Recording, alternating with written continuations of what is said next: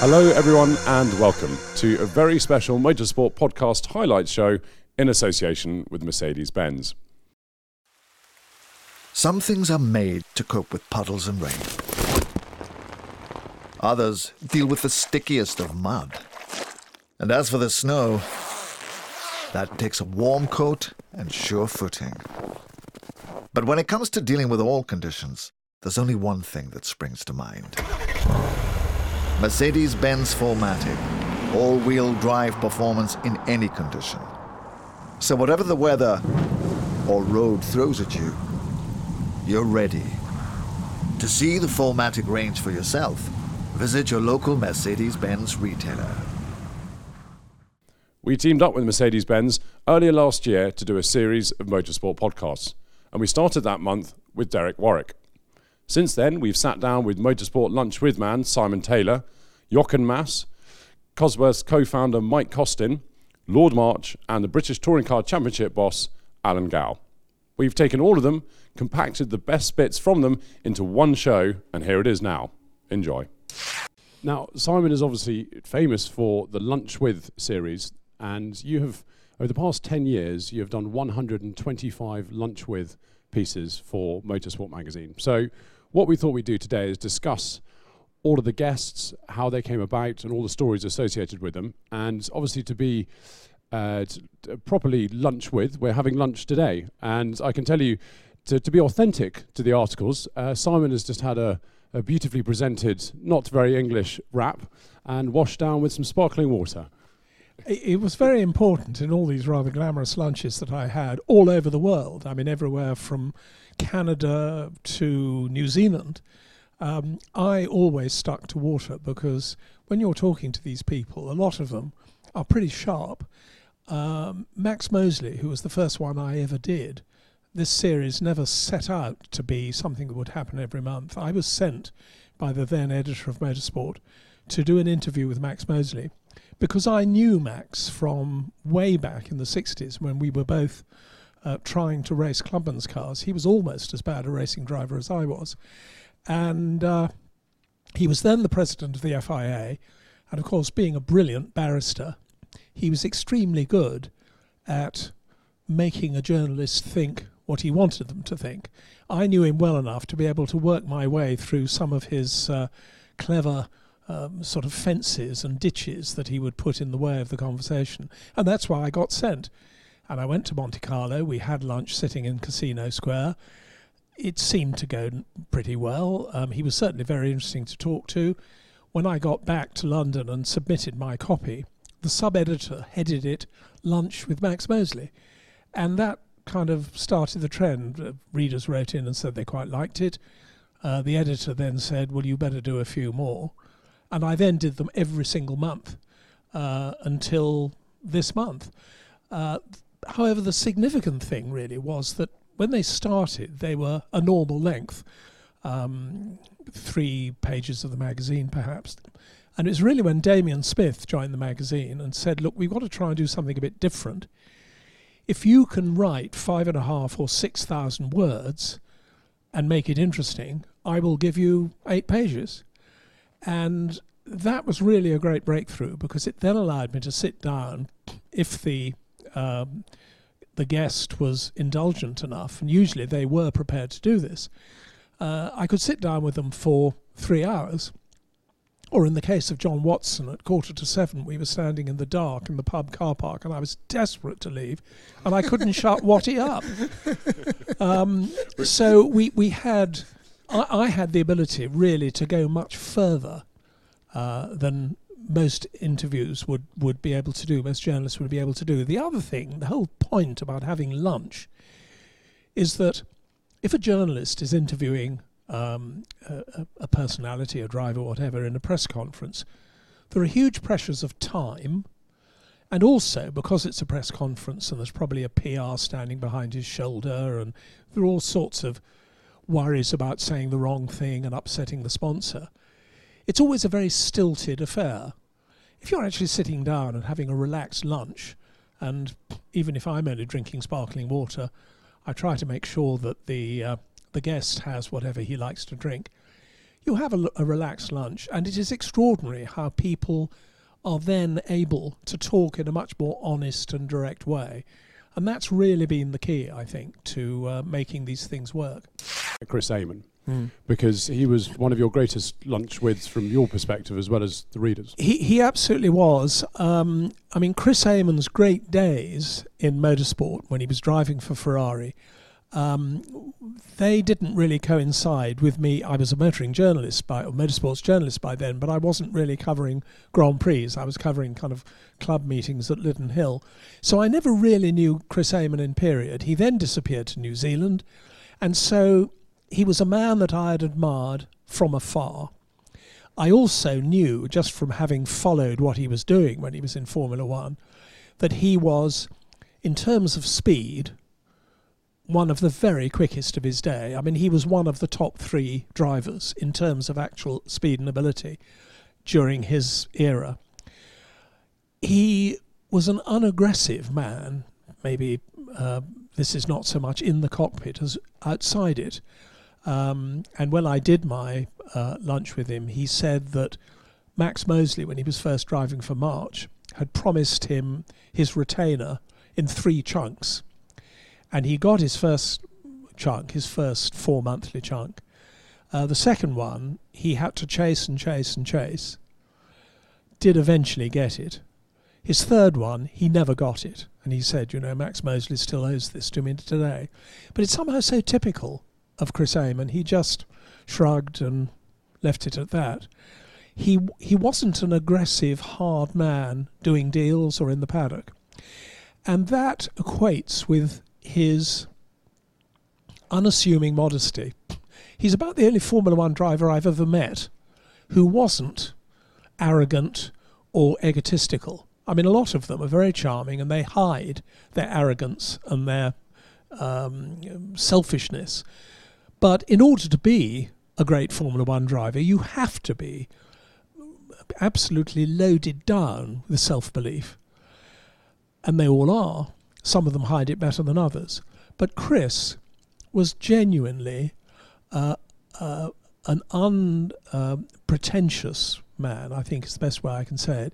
He was also incredibly, he didn't really know me from Adam, but I went to New Zealand, I got in touch with him and said, I'm going to be able, I was actually in Australia at the time, it sounds very good to say, I went to lunch in New Zealand, implying that I actually flew from Heathrow to New Zealand. I was actually in Australia, and I worked out that I could go to Auckland, still a fair old distance, and I could be there for 24 hours. And I managed to get in touch with Chris Amon and said, look, I know you live a long way from Auckland, but is there any way that I could sort of get to you and we could have a bit of a lunch and I could interview you? And he said, look, come to Auckland. I live in Lake Taupo, and I'll come to you. And once I'd got my head around the geography of New Zealand, he actually drove for 6 hours to come and have lunch with me. And we had lunch for maybe 3 hours, and then he turned around and went home again, which is an extraordinarily unselfish thing to do. And he didn't just want to talk about himself. He wanted to talk about his mates in Formula One, particularly. What I always did with these lunches was I would say to the guest, I will have lunch with you anywhere you like. You choose your venue. I don't mind where it is. And as I've said in the piece that I just wrote for Motorsport, they varied enormously. Brian Redman wanted to go to a fish and chip shop. Keke Rosberg said he didn't eat lunch and he'd like a cup of coffee. Lots of other similar ones like that. But he said, yes, I know exactly where I want to eat. And he took me to, I met him, he sent me instructions, and I met him at a funny little cafe in a rather sort of suburban part of Auckland. And we had a perfectly good but not very smart lunch there. And he said, do you know why I chose this place to eat? Next door, have a look next door. We went out of the restaurant, we looked next door. It was a sort of semi-detached building, and next door there was what looked like a disused small garage and filling station with a little flat upstairs, and he pointed to the upstairs window and he said, "That's where Bruce McLaren was born. This was Pop McLaren's little garage, and that's why I wanted to come here." And in a way, that kind of sums up Chris Amon. Just an extraordinary man. I mean, I could talk all night about some of the people who really stuck with me. Sid Watkins, who I think everybody in Formula One, when he was the Formula One doctor, everybody adored him. He was no respecter of persons. He would be equally as rude to Bernie Ecclestone or to some minor marshal. But he would also be equally friendly to anybody. And I got to know him reasonably well in the paddock. And I was only, I was just a kind of one of the hordes of journalists milling around. But he saw me walking uncomfortably once in the paddock, Spa, and he looked at me and he said, "What the hell's the matter with you, lad?" And I said, "Oh, Sid, I've got a bad back." And he said, "Well, come and see me. We'll see what we can do about it."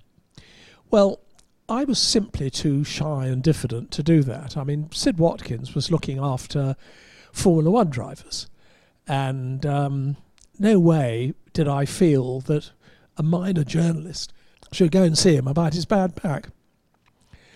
And so I finally went to see another back specialist who said, "Yes, we can give you a very complicated operation, and it'll cost your insurers X £1,000, and we'll see you on Monday."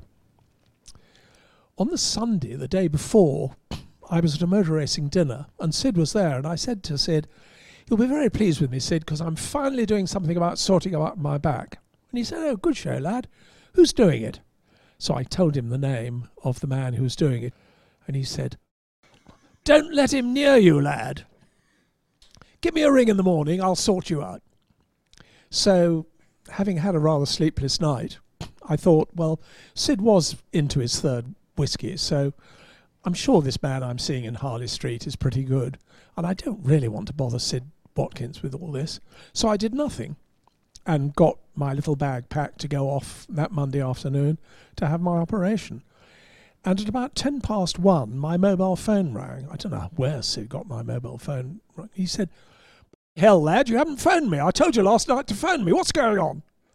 Now cancel that man you're seeing this afternoon, and I'll do you tomorrow." So I did as I was told. I cancelled the man. Sid Watkins operated on my back. And it's a very long story, but I mean, that shows you the sort of man Sid Watkins. He treated, as I say, Bernie Ecclestone and a minor journalist in exactly the same way. And when I went to have lunch with him, we had lunch in his kitchen, and I'd arrived there. I'd flown up to Edinburgh, and I'd hired a little car, and I was ready to fly back that afternoon. But lunch, sitting round his kitchen table, cooked by his lovely wife Susan, went on. And suddenly it was 6:30, and Sid said, "Well, we better go out to dinner, lad." So we went out to dinner. We came back from dinner. We sat in Sid's study. He got out a bottle of single malt whiskey. And the stories kept coming until 3 a.m. And I then crawled into his spare room bed, slept for 3 hours, and then crept out of the house next morning at 6 o'clock, went and caught a later plane. Wonderful man, just extraordinary. I was going to say, I was chatting to Derek Warwick about Sid at the Motorsport Hall of Fame evening. Sid was honoured this year, as you know, and Derek had quite a few sizable accidents in Formula One, and he was telling me about dealing with Sid, and he was talking about Monza in 1990 and how he'd felt fine and got in a spare car. Sid got him out of it and said, "I need to check you, and what's your name," and so on and so forth. And Derek had told him, "Oh, Nelson Piquet."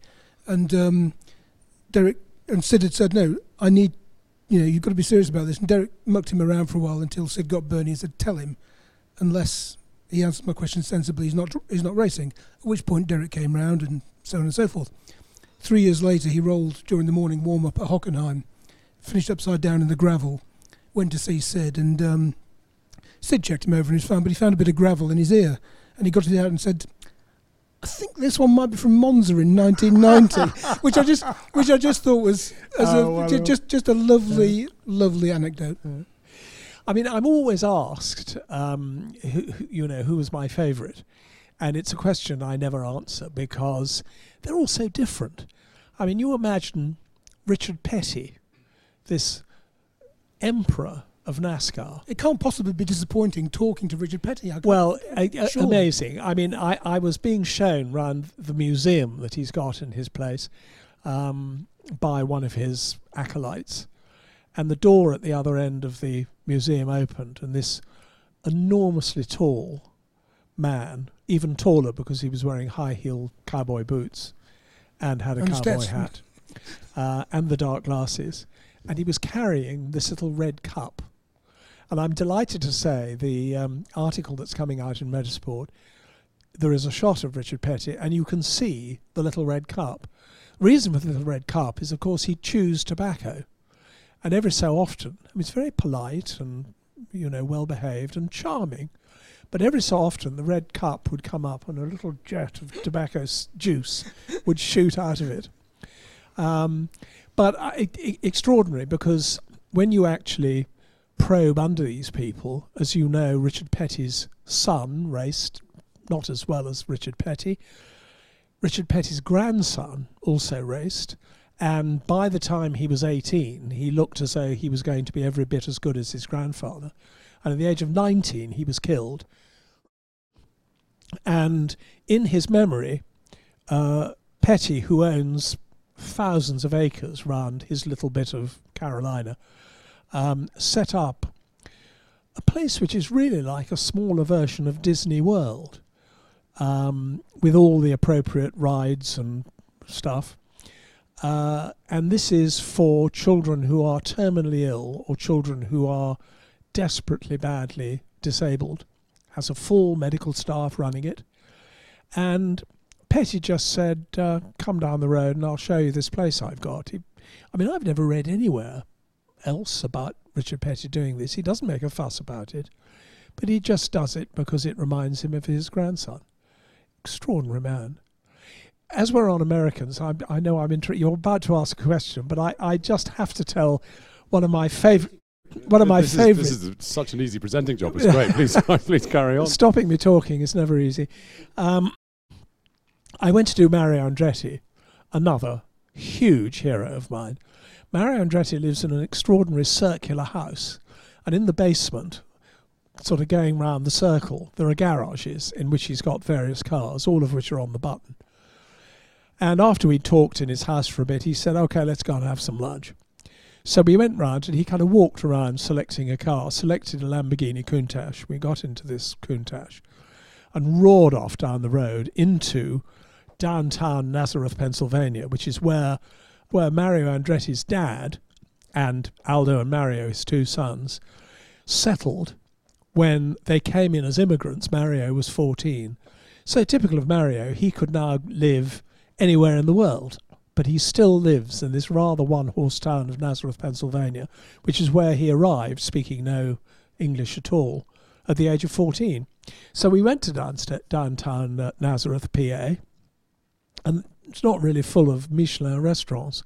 He took me to a hamburger joint, and we ate a hamburger.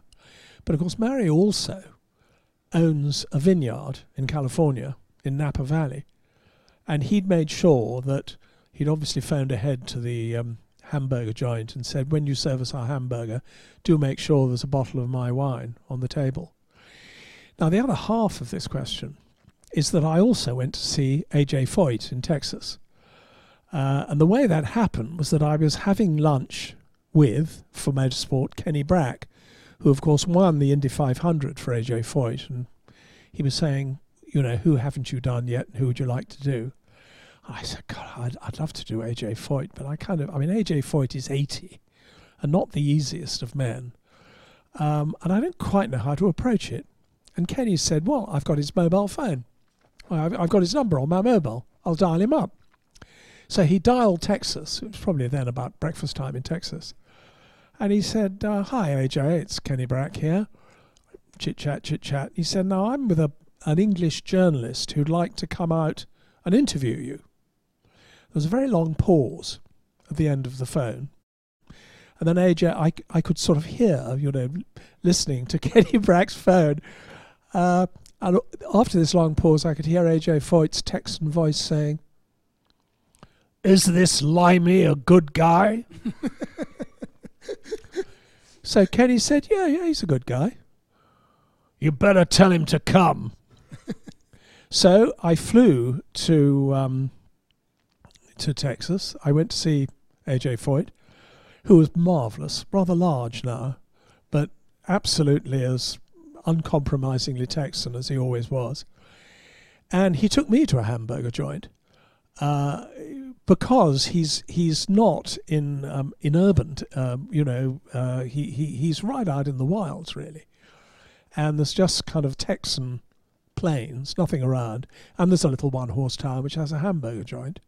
So he said, "We better go and have a hamburger. Will that do you?" And of course I was so anxious to say the right thing and sort of stay on the right side of this rather terrifying old man that I said, "Oh yes, AJ, hamburgers are great. In fact, when I went to see Mario Andretti, we had a hamburger." Big mistake. Because of course I'd forgotten that AJ Foyt and Mario Andretti have history. And he kind of, when I said this, the temperature in the room went down a couple of degrees. Anyway, we went to have our hamburger, and in the middle of lunch, AJ looked across at me and said, "How's your hamburger?" I said, "Oh, AJ, it's very good. It's lovely." "Is it better than Andretti's?" Were you ever frightened of not being able to come up with these new ventures and new ideas? No, not really. I mean, all that sort of story of sport at Goodwood hadn't really been particularly developed or told at that point. So that actually wasn't on that particular sort of angle, which is now absolutely critical to everything we do, wasn't really developed. My father had brilliantly sort of got hold of the racecourse and determinedly turned that into a successful, retained its whole position in terms of the English summer and the social season, but also turned it into a commercially successful operation. But things were very difficult. They moved here in 1968. Tax was 98%, and they moved in thinking they'd give it a go. And if it didn't really, no one had any money really. They spent, I think they spent 100,000 on the whole house, which was a lot of money then. But still, you look now, it's just. And they had to. The house hadn't really been properly lived in by my grandparents since the war, so it was in very bad shape, and no one lived here. In fact, I mean, it was just opened up for the horse racing and the motor racing, and it was shut up again. So it was a massive. So my parents really took on a massive. That was a huge job, to just put some processes in and kind of get it going, and then really when we developed them, having had the idea to try and get the motor circuit going and really got excited and got the bit between our teeth there, then fell into the festival speed, which was a piece of luck really. I mean, it was really, the motor circuit definitely wouldn't have turned out the way it has if we hadn't done the festival speed first. So we were given the opportunity, what felt like it felt at the time like we'd been dealt a difficult card, but actually it was the best result really. So we had 7 years to work that out, and 7 years to realize actually the great thing about the motor circuit was it was untouched, so let's just kind of put it back to how it was. And then the idea came, because the other leases came back, the golf course lease we managed to get back, this lovely building, the kennels came back. I then thought, well, actually there are all these sports, bizarrely we have all these sports here. They may all, they may have been asleep, but actually they're quite easy to wake up. And suddenly we have horse racing, motor racing, golf, flying, shooting and cricket all in one place, which is a unique story. And it's the authenticity around those which is what Goodwood's really all about. As you said, I mean, over 300 years, the family have developed all these sports. That's a unique thing. But what's really unusual, really unusual, is the fact that they shared. They were shared in a way. So they may have raced their horses on the top of the downs. Lots of aristocrats did in the 18th century, race their horses around the place against their friends. But they didn't. It wasn't a shared experience like that. The public weren't invited in. And likewise with my grandfather, he loved motor racing, but so it's interesting, why did he suddenly want to hold a public why didn't he just go motor racing there? But he decided to hold a motor racing event, and actually from the moment the house was built, it was open to the public as well. So I would, I'm very, very flattered, and I love it when people say to me at the Festival Speed, God, it's been the best weekend of, people do, say this has been the best weekend I've ever had, when, a 16-year-old says that, and then that's fantastic. Best weekend we've ever had in our lives, but why do you let all these people in? Why do you want all these people? Why do you let us all in here for the weekend, 200,000 people? And actually, I think it's just a very good, the place, that's sort of in the air. It's not really it's just what the place is about in a way. We don't want to. I'd love to take all the credit for that, but I don't think. I think it's just kind of how the place has developed itself, and the place has a very particular style and atmosphere, and that that reflects well on a lot of people, being able to enjoy it, and I hope having a very private experience. Because for me, the real excitement is putting on something where we have a lot of people, but everyone feels they're having their own particular moment. There was I think it's true to say as well, there was a great passion out there waiting to be satisfied in a way. At the beginning of the Festival of Speed, people used to ring up and say, I hear there's a V16 BRM coming to this event that you're doing. And I saw it when I was a boy, and I'm going to be there even if I have to crawl there. So there was that, wasn't there? There was a demand for that kind of event, I think. And the same with the circuit, in the sense that when it shut, people were so disappointed. Why has the Duke shut the circuit? What's the problem? Where are we going to go now? So I think there was all that. 25,000 people turned up for the first Festival of Speed. We thought there might be 10 people. Yeah, that was a surprise, wasn't it? You say you sort of lucked into the Festival of Speed. I don't think it's obviously as simple as that, and it never is. But I think you were actually... No, we really did it. Right. Believe me. But I think you were quite surprised with the sheer numbers. Well, I think what Rob said, obviously Rob was there at the beginning. Rob was the founding father. We had no idea of the pent-up demand. We thought there was an interest. And I guess, now we say that we did the Festival of Speed because we wanted to sort of see how much interest was. Actually, we did the Festival because they told us we couldn't do something down there, and we were bloody well wanted to do something. So we thought, well, they can't stop us doing it in front of the house because of the way the planning regulations work. Let's try it there. And then we got a bit more, I suppose, we had to put a bit more of a serious sort of feel around the whole thing. So we said, well, look, we'll do it as a little test. Let's see if there's any interest in Goodwood and motorsport, whether anyone still makes that connection. And Rob's right in the sense then that, we realised very quickly, and it was a great feeling. I think both of us would say, one of the best feelings ever, for sure, was on the Sunday night. We had such a, both good and bad in a funny way, but it had been such a sort of tumultuous weekend of, ecstatic joy, huge amount of disappointment, terrible moments. Poor Chaz guy was killed on the first morning. That was I just thought it was all over at that point. We just thought, well, we've done a terrible thing, and it's finished. So it was a weekend that lasted for a year in a way. But as you said, we were told, I think the BARC told us we'd be lucky to get 2,500, 3,000 people for something like that, a hill climb, kind of not it's very... probably a fair assumption, to be honest. And we'd never seen it as a hill climb, so I would say that was the difference. We'd never said, no, this is not a hill climb. This is something different. And then, of course, Doug and I and Robert Brooks got very involved. They were extremely helpful and supportive in terms of sort of vision and what cars and then they obviously had access to a lot of the owners. So we thought, well, actually, let's put something very different together. Then we got a little bit of sponsorship, amusingly, from Honda, Aston Martin, Robert, of course, Robert Brooks as it was then, and Citroën a little bit, Aston Martin.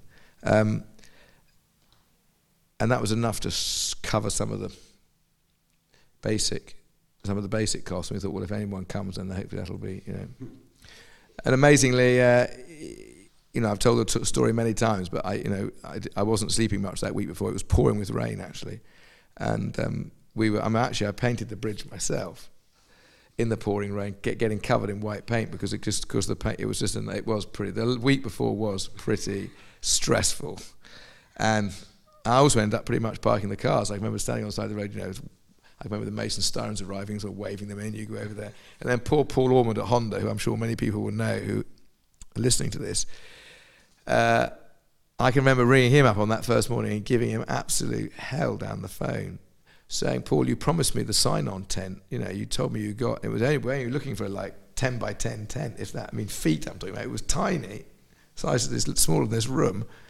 Where is it? He said, oh, don't worry, it's in the back of my car. And I said, well, they're queuing to get in, and we haven't got the tent. So, it was that. So we didn't really deserve the success in many ways, but we certainly tried hard. That's. So I think one thing we did realise was that it did have a lot. We didn't completely stumble on it in the sense that we felt it had great potential, and we did try. So we did think, how are we going to market this? How can we get it out to a lot of people? How can we get people excited? And I think maybe for the first time we presented it in a way that no event like that had been presented, in the sense that we were presenting it to the public, not to the competitors. So it wasn't a competitor event in the sense that it was only about entry fees and stuff. It was actually about the people coming to watch it. And our model ever since then has been there's no entry fee for a Goodwood event. And when you look out the window now on a Festival of Speed morning, do you sometimes scratch your head and wonder how you've got to where it is now? Because it's incredible. It's odd. I've only been here a couple of times when there isn't anything here, but during the Festival of Speed weekend / 4-day weekend, there's a whole town out there, and it really, especially with these manufacturer buildings, which are incredible, actually just on their own. Do you ever think, blimey, how on earth has this happened? It's because what a huge progression from that first event in '93. It is. I don't very much. It's bizarre how you just kind of it just goes on, and I guess it suddenly got big, and you don't really. It's when people remind me, just even where it was 10 years ago, actually, or 7 years ago, how much it's grown in since then even. But it's we were told the other day it was the biggest greenfield site build in the world in terms of actual scale from nothing. There's nothing. There's actually a little bit under the ground there in terms of infrastructure, but basically there's nothing there. And we put enough power for the whole of Chichester, so we could run the whole of Chichester with the amount of power that goes in there. So it's huge for generator companies, trackway companies. It's a massive amount of. And I don't know how many square meters we cover, but there's 200 acres out there. But it's a huge build. I think quite nice to sort of rewind and go back to the Lotus days. How did you first? I'll come to you first, Mike. How did you first meet Colin, and how did it all start? Well, I hadn't had anything to do with any form of motor racing. I'd been to the odd motor race as a spectator, but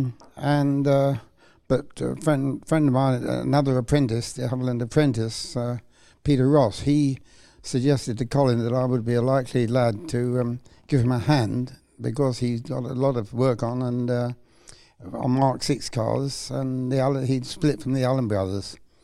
So I did a deal with Colin, basically, that we'd work in our spare time to build kits for the Mark VI. And when we got to number 9, that would be our works car. And we would run that in racing, that was 1953, and we would share the driving. And that was the big carrot, because I really fancied doing a bit of racing, although I'd got no idea what it was all about.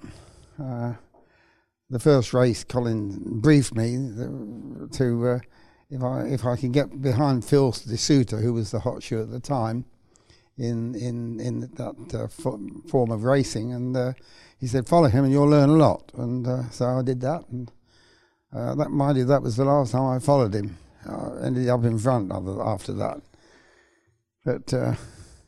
Yeah, so that was how I started with Colin, and then Keith came along as a student in his vacation period from Imperial College, and started working for us. And in those days, of course, I was his boss, and we struck up a friendship, and I had the greatest respect for the way he approached his engineering, and that really blossomed, because when he came and worked for us full time as the development engineer on the 5-speed gearbox, the queer box that was.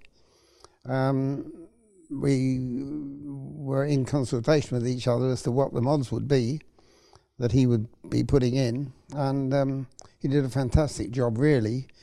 But Colin didn't appreciate it, whereas I thought he was the greatest thing since sliced bread. He really was, even though he was, a young student, ex-student. In fact, somebody put a notice on his desk saying, "Who needs experience? I'm a college student." Of all the things that you raced, do you look back on that time as particularly fondly because the racing was so good? And there were good names, there were good drivers in there.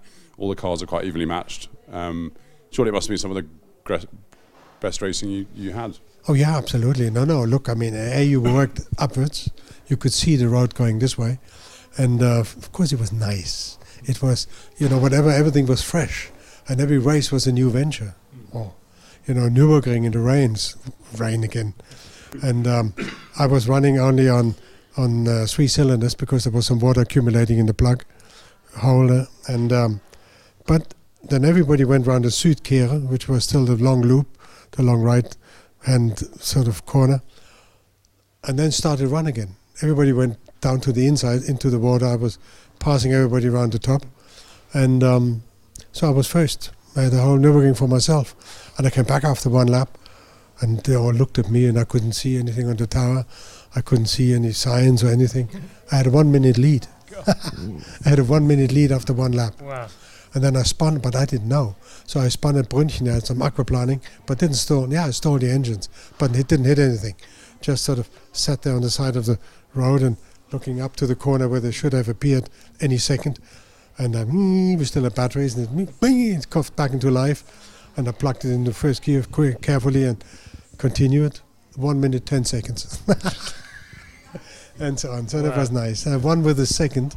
With a minute at the end, with a broken right rear suspension, needing the whole road. But it was good. Things like that, of course, you never forget, and you can do it. You know that you have a little more than most of the others. So.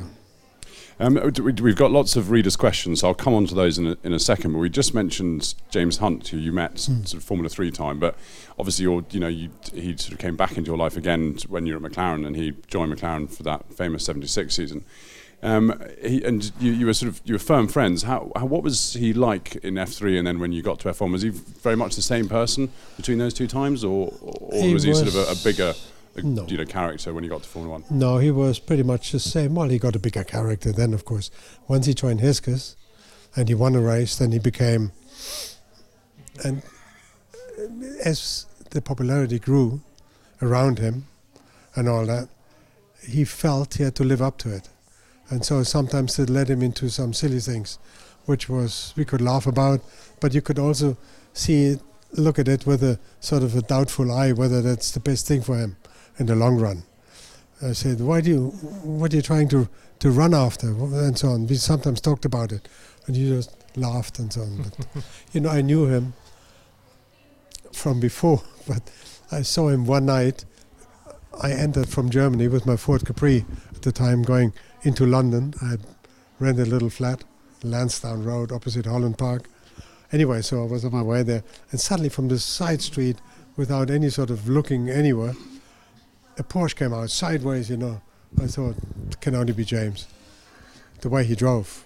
So I followed him somewhere, and then I looked. Of course it was James, so we went to his place. And it was a lively evening. It wasn't evening anymore, it was a lively night. But, they were different days, weren't they? Definitely. Yeah. The Capri, I was going to come on to this later, but your first Le Mans was in a V6 Capri, wasn't it? And you That's left right. Absolutely hating it. Or did you hate it before you went to Le Mans? No. 72 was the first time.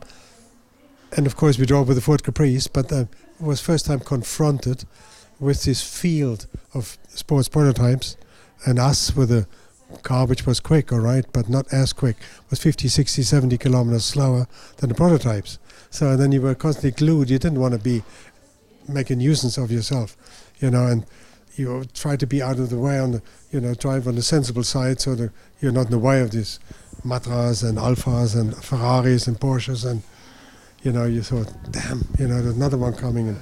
And I was just at the end of, the air was going right into the Mulsanne, and I saw these cars, these lights coming up very quick, and it was a bunch of 4 cars. Marco was one of them, and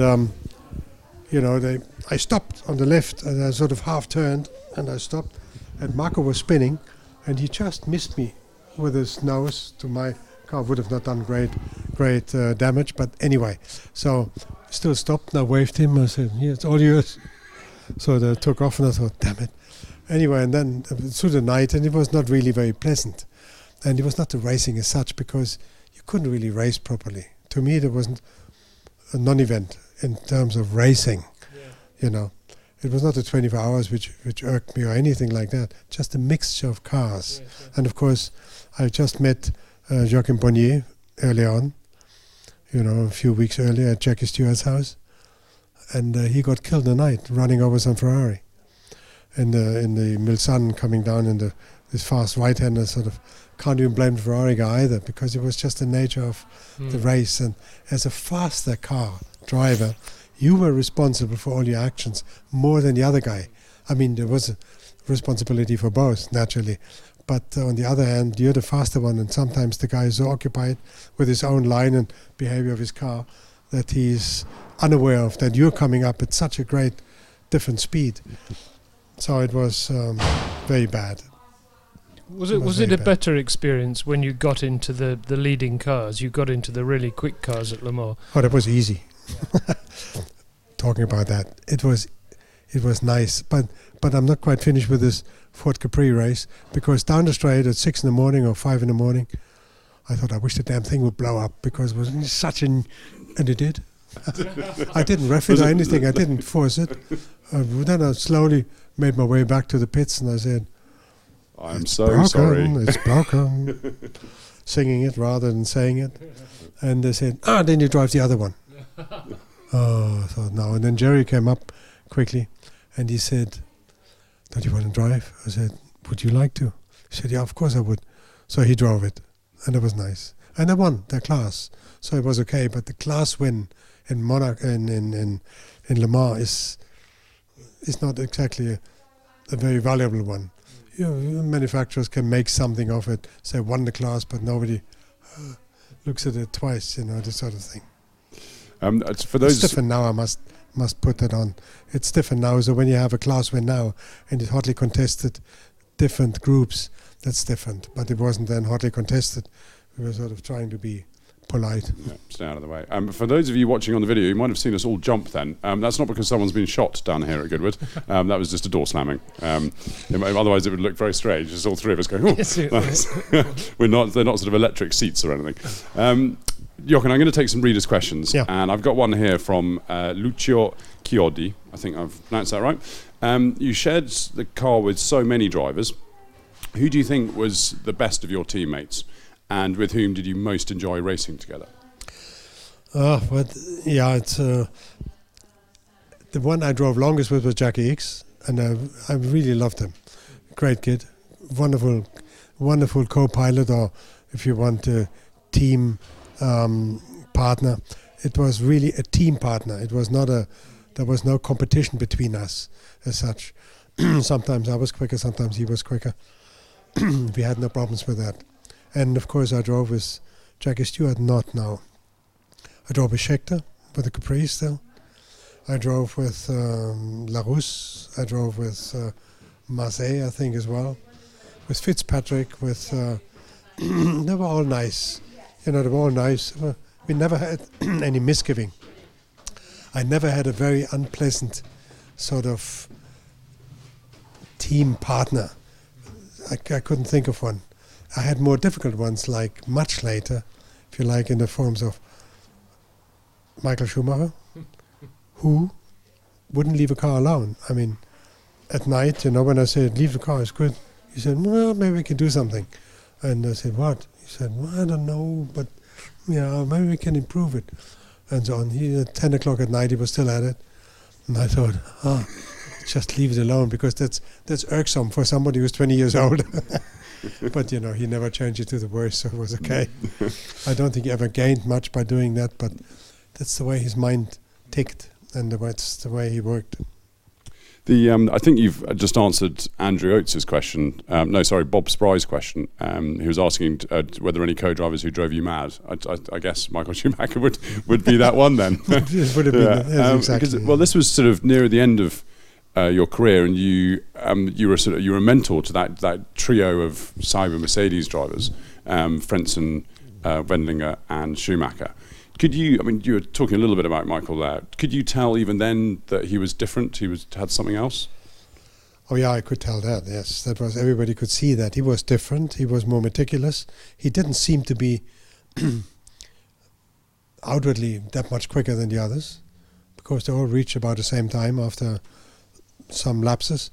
But the freshest and the easiest one seemed Frentzen, driving-wise. But Frentzen was a happy-go-lucky guy, more sort of in my line, quick, but didn't reflect too much on it. But Michael always worked on it, and then at the end he knew why he was quick and how he could improve and so on. So he always honed his driving or his style and, suited to the car best and all that. And he wanted the car to be driven in a very specific way. Sometimes after the race we got back and he said, "Are you coming go-karting tomorrow?" I said, "Don't you want to rest today?" He said, "No, let's go go-karting." So, and then he drove. I drove a few laps and he laughed himself silly over that. And I was quick in the quick corners when you didn't have to back off. But I was not so quick in the technical end, with left and right and all that. But then I took times and he wanted to see what was quicker, what was better, in various sections. And I said, "Well, here you improved, there you lost a bit." And I could see, he said, "I want to drive my Formula One like that. I want to adjust the Ferrari to this sort of go-kart driving style." And that's what he did. He braked left and he was already then on the throttle and he kept it sort of on a constant slide. And I could see it, but to do is another thing. I could, in the beginning, I remember one particular race with the GTA with the 1300 in Zolder, driving against the Mini, which was from Woodhouse in Hamburg. Christian Schmeier, very quick car, good driver too. But anyway, so I drove, and I had these funny driving shoes, which are leather socks, if you like. And I braked, and I had my side of my foot on the throttle at the same time, and I could drive it like this. And it was exactly, that's what they later did, driving like that with the left and the right. And, but I could sense it then that this was the right way of doing it. It was perfect, you got it in and you held it with half your foot and all that. And, later we never had the option of driving it always because of the different cars, different pedals often. It didn't always work the same way.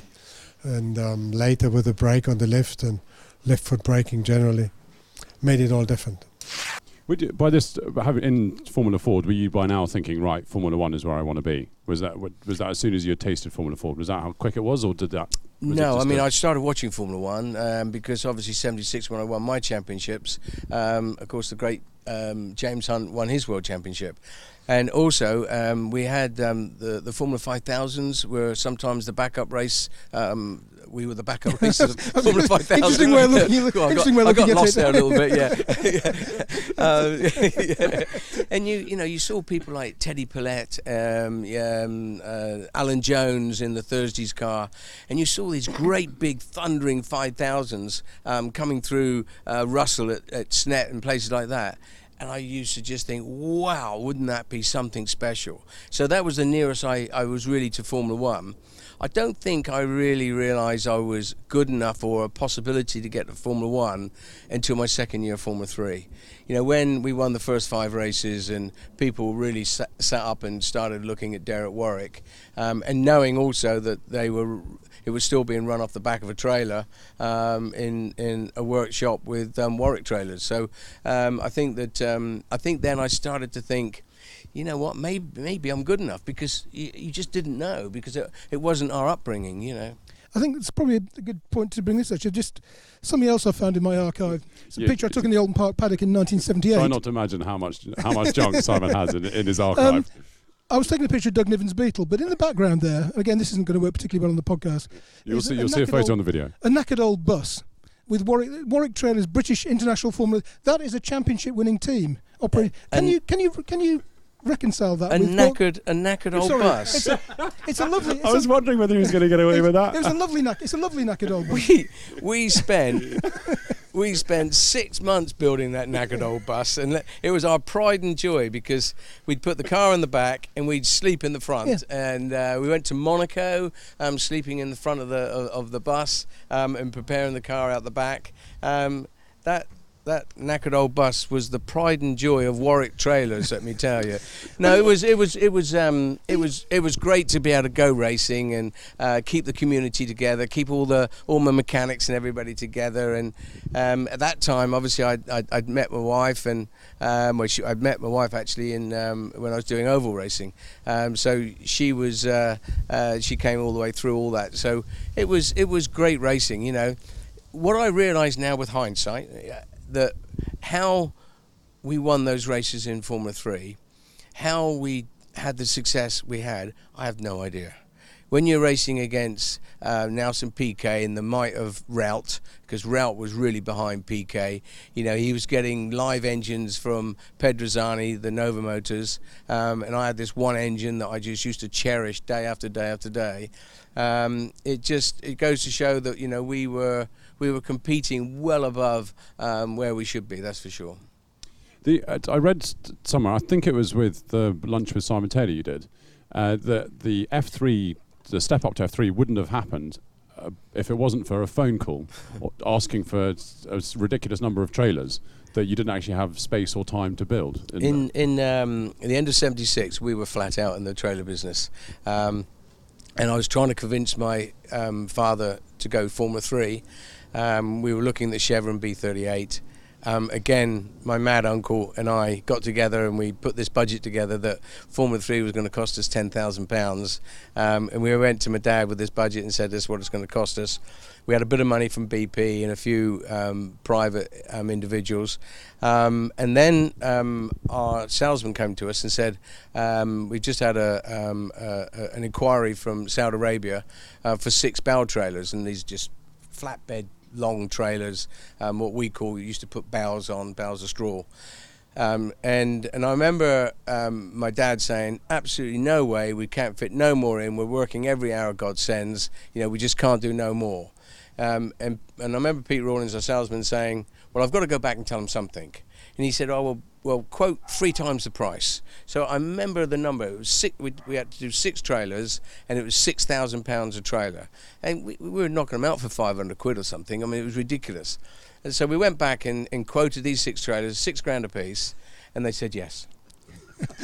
Well, they come back to us, and we just on the back of that one order, and Dad, Stan, myself, and my two mechanics worked nights to build those 6 trailers. We never used the normal hours, so we could actually say that the profit from those cars actually ran the F3 cars, and it was just that order that took us to Formula 3.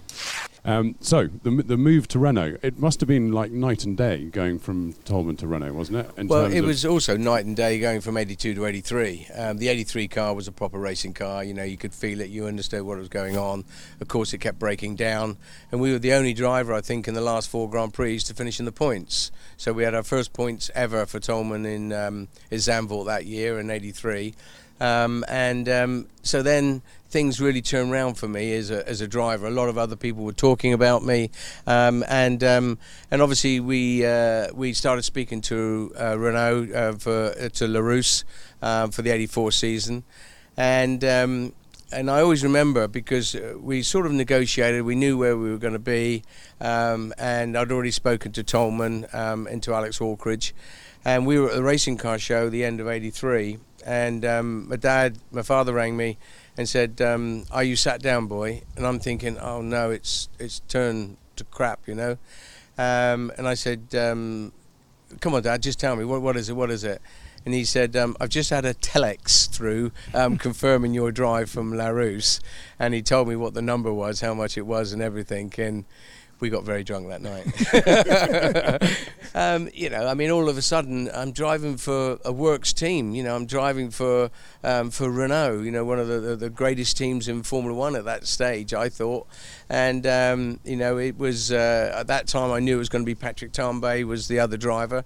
I always say the second driver. He doesn't really like that, but the second driver. And 84 was just fantastic. The car was just amazing.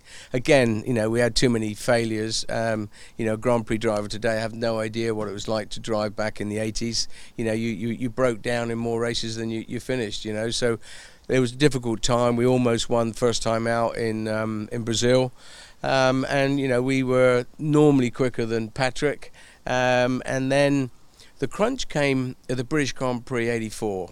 And it was a great race at Brands Hatch. I ended up finishing 32-year anniversary this Friday. Yeah, so you said, yeah. So, yeah, I finished second. But LaRousse had put a lot of pressure on me to re-sign for the '85 season. I was already well in talks with Frank Williams to join Williams in '85.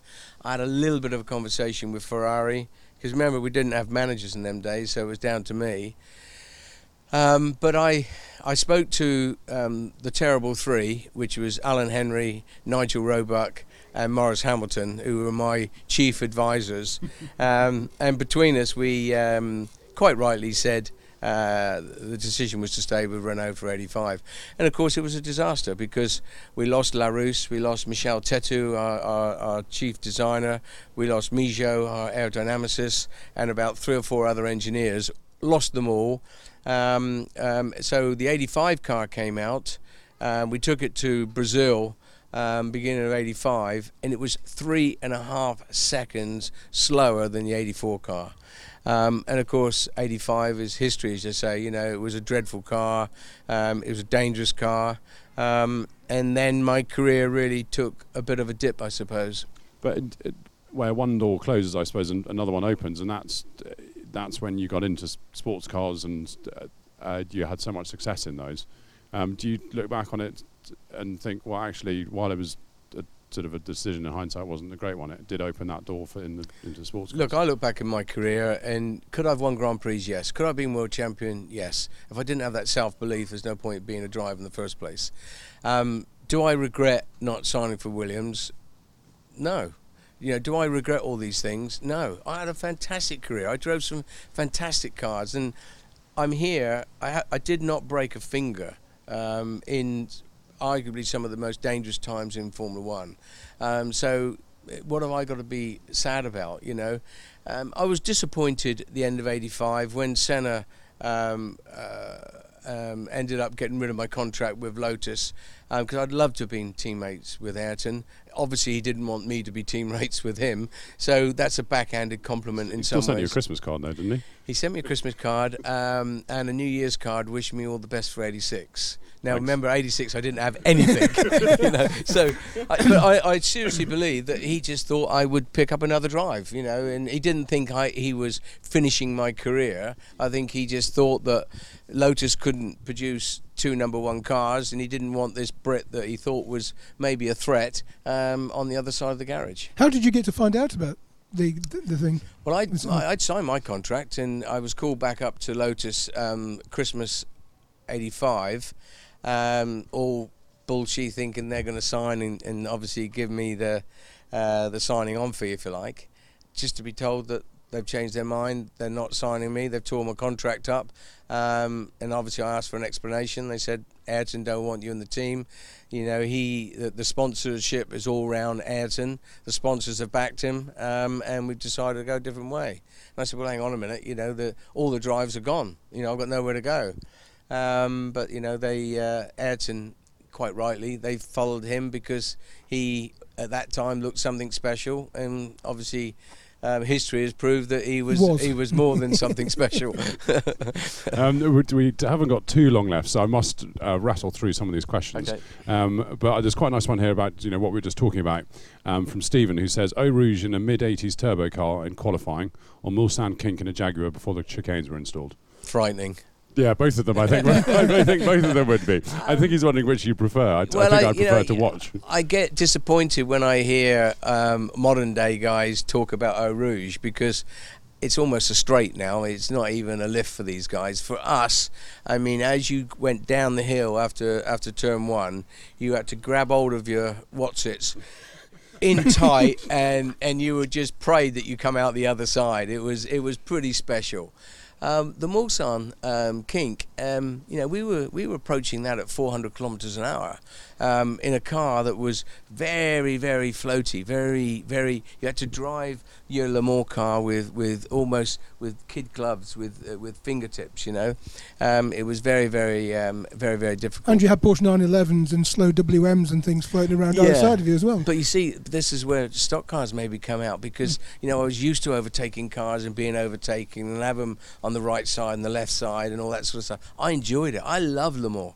You give me it every day. I mean, I just, I do 3 stints in the night because, nobody else wanted to. If it was raining and it was dark, put Warwick in for 3 stints. Go and have a cup of tea. I love my time at sports cars, because unlike Formula One, I always had the best car, or one of the best cars. So, I won races straight away. 86 with Jaguar, 91 with Jaguar, 92 world champion in Le Mans with Peugeot.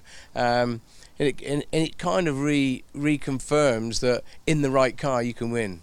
And I know this is going to come across awkward for some people. Winning is easy.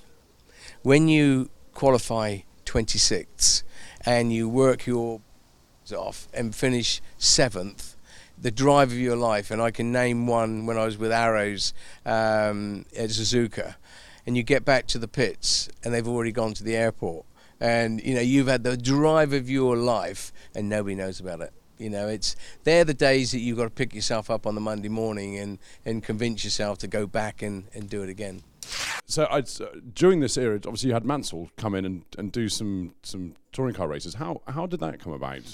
Because what a coup to get in '98, Mansell coming to race, and then obviously he did the Toka shootout as well. How did that happen? I can't claim total victory for it. It was a combination of myself and Robert Fennell from Donington Park, the promoter of Donington Park. Robert, we had a thing called the Toka Shootout, which is an event we had at the end of every year for a bit of a non-championship event. It was a great event, and Robert saw an opportunity with Nigel having left the World Championship and gone to IndyCar.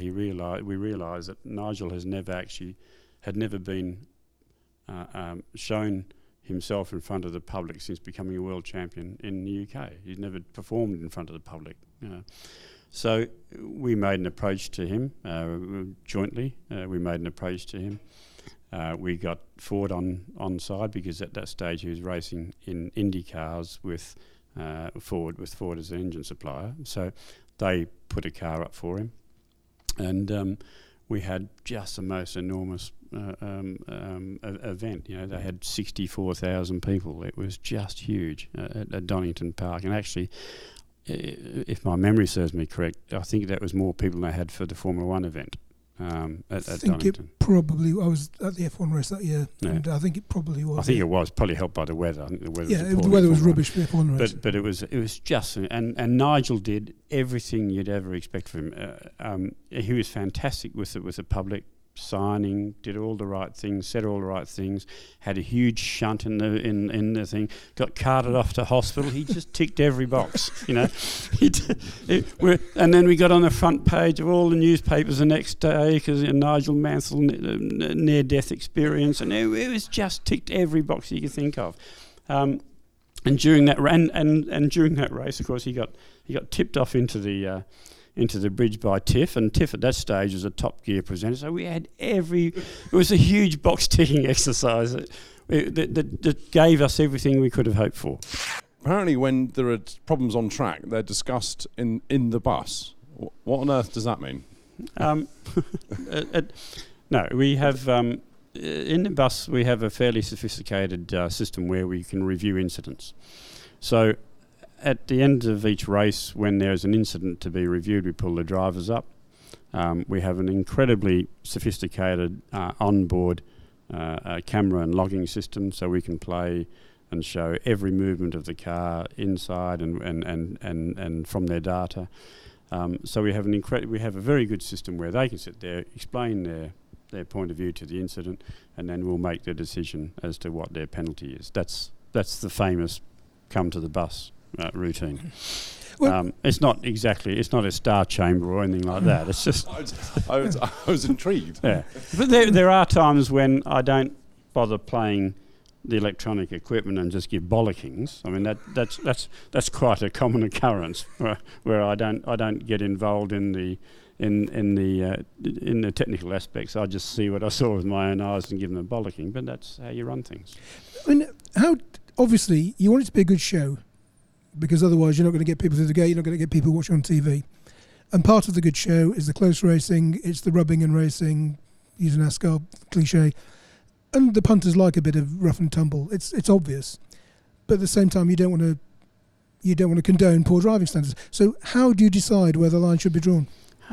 It's really difficult, and you can't just give a blanket rule, because everything's different. Every Sure. incident is different. Every corner is different, and all the circumstances are different. And it's very easy for even myself and people watching on TV to look at an incident and say, well, that's black and white. That's clear. That guy punted that guy off. But you don't know until you look back at the footage. Maybe the guy in front missed a gear, or there's things that are not obvious that you have to take into consideration. But yes, rubbing is racing, and there is a line over which, once they go over that line, we will chuck the book out, and we're pretty good at chucking the book at them. But normally the rule of the thumb is that certainly if you take someone out of the race, we'll take you out of the race. So that's unless there are extenuating circumstances. And if you spoil someone's race, we'll spoil your race too, right? Unless there are extenuating circumstances, someone's missed a breaking point or whatever. But if it's a straight punting up punted someone up the back, speared him off, we'll take action. So there is a line, and they know where that line is drawn. But a bit of side-by-side rubbing and all that sort of stuff. When you got racing as fraught as we have, and cars as closely matched as we have, that's an inevitable consequence of it. I mean, have you been concerned? I mean, there have been some quite big accidents. Well, there were some quite big accidents in the 2016 BTCC. The Snetterton start line, for example, there were a couple at Snet, weren't there? I mean, are you concerned that driving standards towards the back of the grid do need to be improved, or do you think it's reasonably well reined in? Driving standards can always be improved, but and without naming drivers, with any form of motorsport, the further down the grid you get, the less experienced drivers you're going to have. So that's where incidents come from. They never come from the sharp end of the grid. Major incidents come from the middle of the grid backwards. And that's usually as a result of compression and everything else. But yes, we do come down pretty hard on them. And at the end of the day, they're drivers. They don't want to have their own race compromised by anything that they do, because it costs them a fortune to get it fixed. Just put them through a lot of time and expense. They don't get a good race out of it. So they're not trying to go and drive like Pratts either. So we will give them. We'll give them some encouragement. And there's a lot of drivers this year we've sat down with them, and gone through the incident slowly with them and shown them where you could have avoided that and everything else. So we don't just go in there and just thump the desk and say it's not just bollockings. No, not at all. We've got such a sophisticated setup that we can show them exactly what their movements were and how to avoid that and everything else. Well, as I'm sure you'll all agree, we've had some absolutely fantastic guests in 2016. Thank you to all of them for sparing so much time and coming to talk to what can only be described as a quite unprofessional podcast team. We've got loads more coming up, though, in 2017. Some great names, really interesting guests, and I'm sure we'll have plenty more stories for you in the 12 months to come. Bye-bye for now. Some things are made to cope with puddles and rain. Others deal with the stickiest of mud. And as for the snow, that takes a warm coat and sure footing. But when it comes to dealing with all conditions, there's only one thing that springs to mind. Mercedes-Benz 4MATIC. all-wheel drive performance in any condition. So whatever the weather or road throws at you, you're ready. To see the 4MATIC range for yourself, visit your local Mercedes-Benz retailer.